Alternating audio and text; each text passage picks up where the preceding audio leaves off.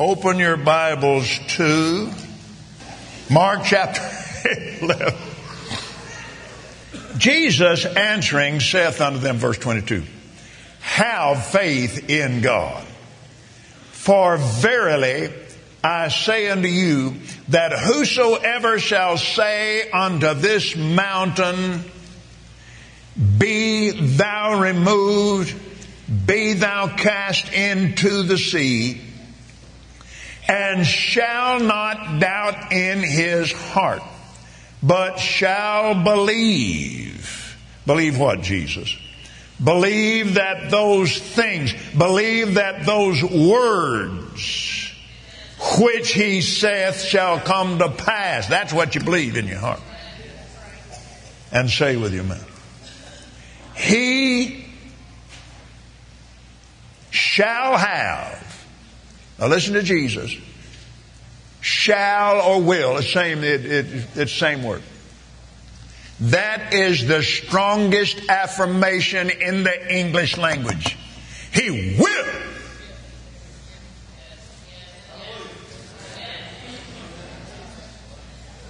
He will.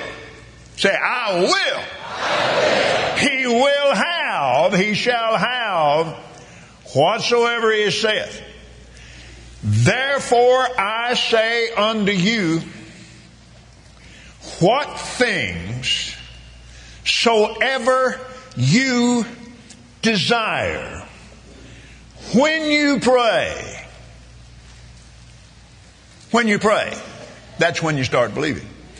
When you pray, believe that you receive. That word translated receive. I looked it up night before last. Again.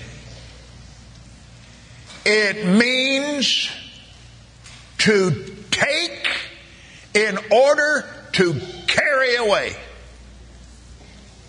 Take it and walk away with it. Amen. Now see, that doesn't take anything away from Jesus or away from God, because He's offering it. Therefore I say unto you, what things soever you desire, when you pray, believe you receive them, and you shall have them. And say, and when you stand praying, forgive if you have aught, that's anything, against any, so that your Father also, which is in heaven, may forgive you your trespasses. Now we know that the Bible says faith worketh by love.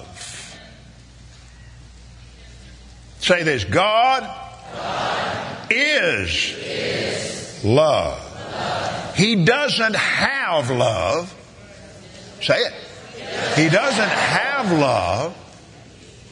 He is love. He has faith. Come on, say with me. He has faith. But He is love. In the beginning, love created the heavens and the earth.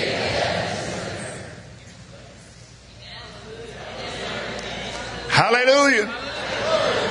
All right. Now then, faith does not work in an unforgiving heart. It won't work in an unforgiving atmosphere. Now I'm going to tell you something. I didn't realize this until I heard Brother Hagin say it. He said you can just go check out Matthew, Mark, Luke, and John. Now there are other hindrances to faith, but this is the one that Jesus brought up. And it's the only thing He said about it. So this one goes at the top of the list. Then you can see it Once you know that, you can see it in his other teachings right here. Let's look back here at the 4th chapter of the Book of Mark. 14th verse. The sower soweth the word. These are they by the wayside where the word is sown. But when they have heard, Satan cometh immediately. When? Immediately. What does he do? He steals, he kills, and destroys. Now let me warn you about something. I've noticed this. Well, I didn't notice it, but the Lord called my attention to it. As I listened to other people preach and teach and so forth. And it seems the tendency, and I know it was mine. I quoted it wrong. I kept saying, this is from John 10, I kept saying the devil comes to kill, steal, and destroy. That's not what Jesus said. He put the stealing first. Steal what? The word. If he can't steal the word, he can't kill you. If he can't steal the word, he can't destroy anything you have. So his primary goal was not to kill. It's to steal. He's the thief. And the killer and the destroyer. So practice that. Practice that. Keep yourself aware of it. When you hear other people say, look, don't judge them. You just notice, no. If he can't steal the word, he can't kill me. So don't put killing first. Are you with me now? All right. Now then, thank you, Lord. Let's get back where we were. On the act of forgiveness. It is an act fulfilling the commandment of God to love the Lord thy God with all your heart, all your soul, all your mind and strength. New Testament. And love your neighbor as yourself.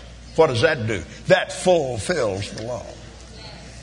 Then one step further, Jesus said, and love one another even as I have loved you. Or love the brethren even as I have loved you. Amen. So now forgiveness falls in an area of commandment, not a suggestion. We're born again believers. We're Holy Ghost people. This is the way we live. Yeah, but Brother Copeland, you don't know what they did to me. No, I don't. And bless your heart. Get over it. It's a commandment, babe. This ain't something for you to play with. Yeah, but I'm not going to do it.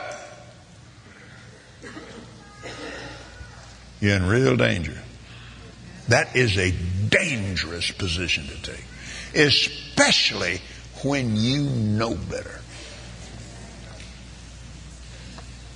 You can get a hold of something like that and walk in it and then just let it pass until you just forget it, and it just ride right there in your spirit. And you know, if you listen to what the Bible says, there are people weak, sickly, and die prematurely for not discerning the Lord's body. I'm not talking about discerning what He did on the cross. I'm talking about His body in the earth for not forgiving. Judging somebody and then just go and kind of forget about it. You've got poison down in your spirit. It's poisoning you. Your faith isn't working. I don't care how many confessions you make. Oh, don't we love that? You might as well sit down and shut up. You don't have anything to say. It's like people that don't vote. Well, I don't like what Mr. Trump. Just shut up. You don't have anything to say.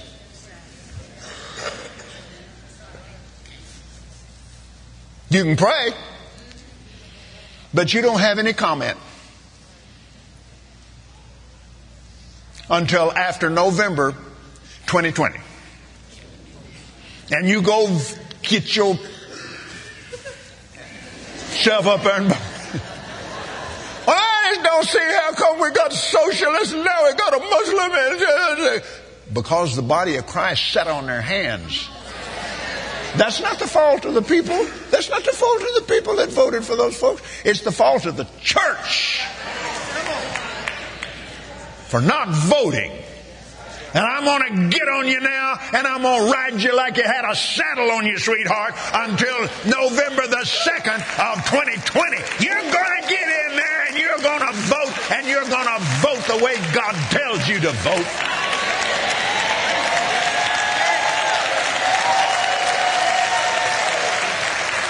And thanks to Jesus and Donald Trump, I can preach politics anytime I want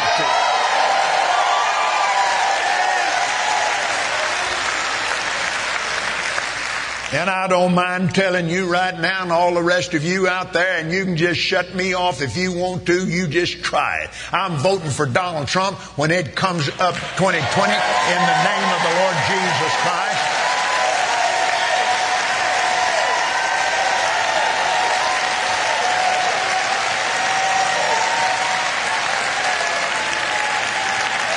Amen. Why? Because I don't kill babies. And I won't vote for anybody that does. And I vote. I haven't missed an election in years and years and years. Glory to God. Well, Brother Copeland, why don't you just keep preaching the gospel? I just got through preaching the gospel to you. If you don't like it, go wait in the car till I get through. Now,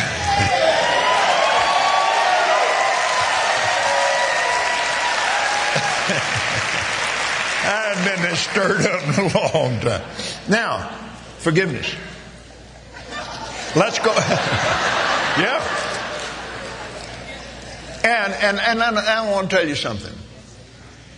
I walk in forgiveness where those things are concerned. I'm very bold about it, but I don't judge the people. I pray for Nancy Pelosi, bless her heart. I pray for her, and I found out her daughter is in a full, big, praise God, full gospel church. Now, see, you can go start judging her, and you get way out of line. She's Catholic. But I saw her standing there, right at George Bush Sr.'s casket, his lying in state. She stopped and went back and stood over that casket. And I said, "Oh, God bless her. Oh, God bless her." Well, you don't know what her motive was. I don't care what her motive was. I love that woman. I love Chuck Schumer. I don't go along with his politics. I love it. You gotta love it. And you gotta forgive. And walk in love. Glory to God. Hallelujah. You vote, I love you. You don't vote, I love you. You vote for the wrong side, I love you. Oh yeah, I love you. But we need to talk. No. Hey. All right. Thank you, Lord. Praise you, Jesus. Now, where was it? All right, forgive. I want us to go from this place over to 1 John. And I want us to look in the 4th chapter of 1 John.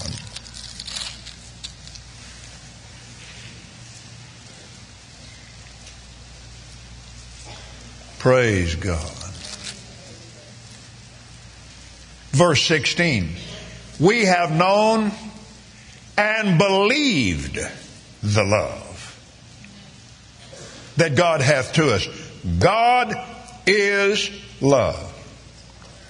He that dwelleth in love dwelleth in God, and God in him. For herein is our love made perfect, or comes to maturity, that we may have boldness in the day of judgment.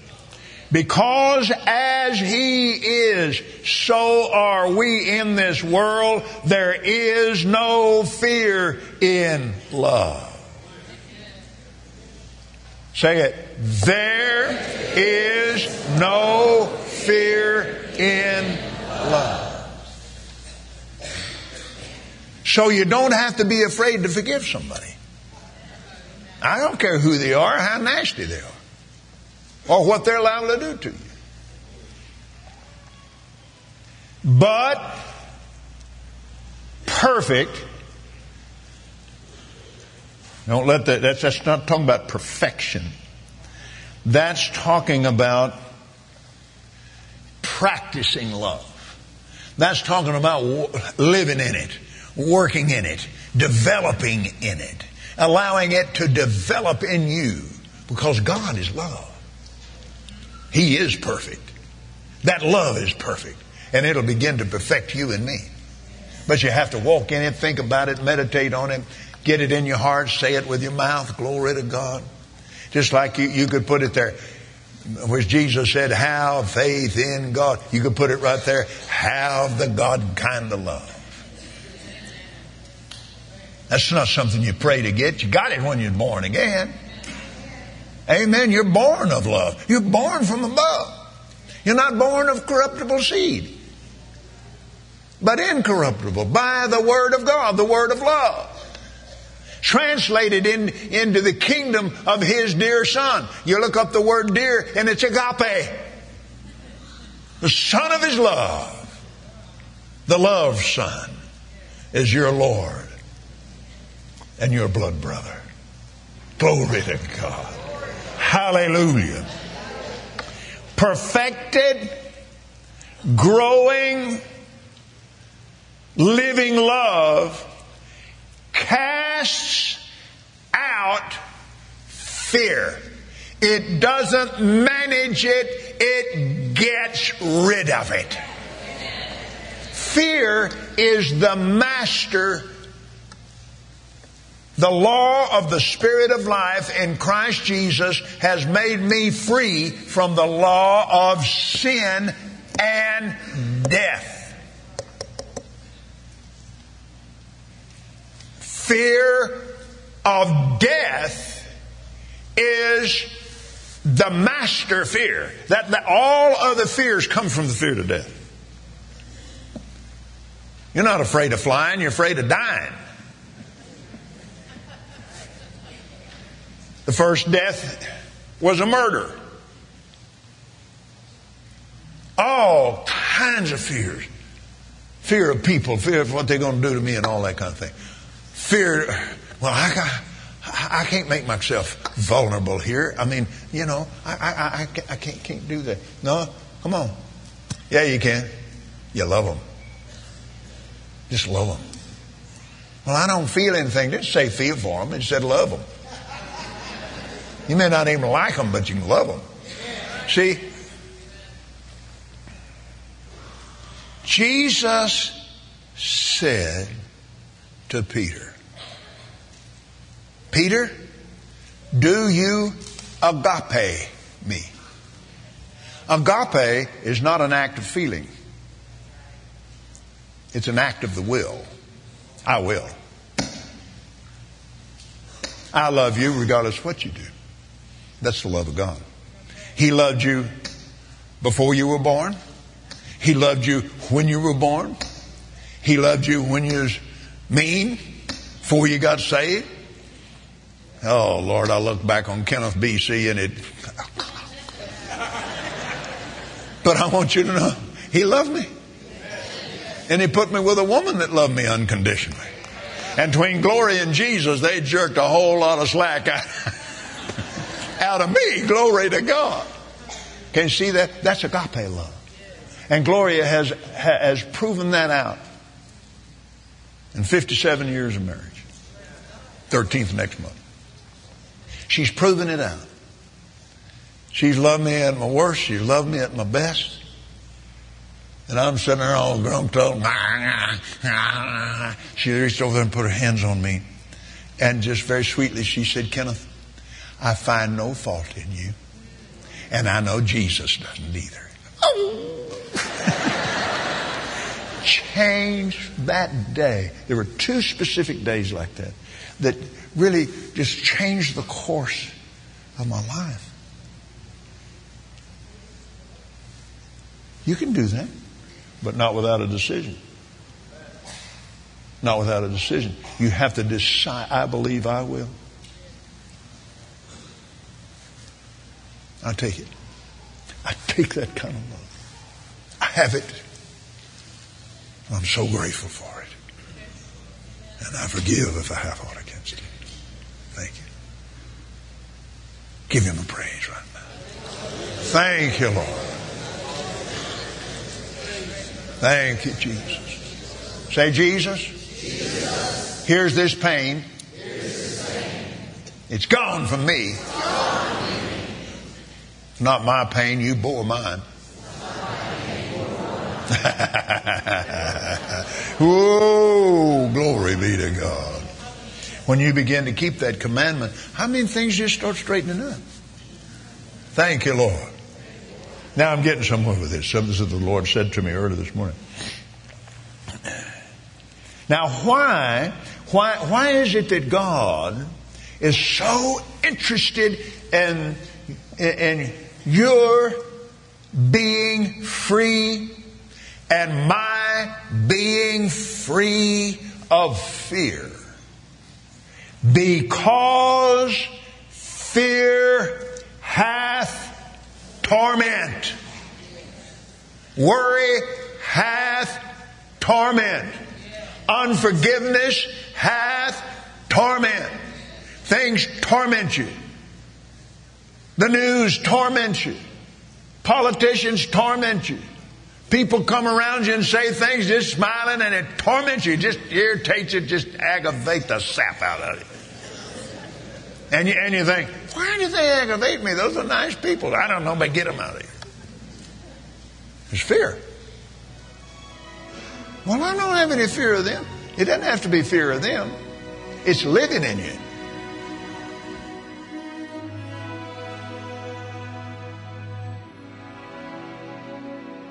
We hope you enjoyed today's teaching from Kenneth Copeland Ministries. And remember, Jesus is Lord.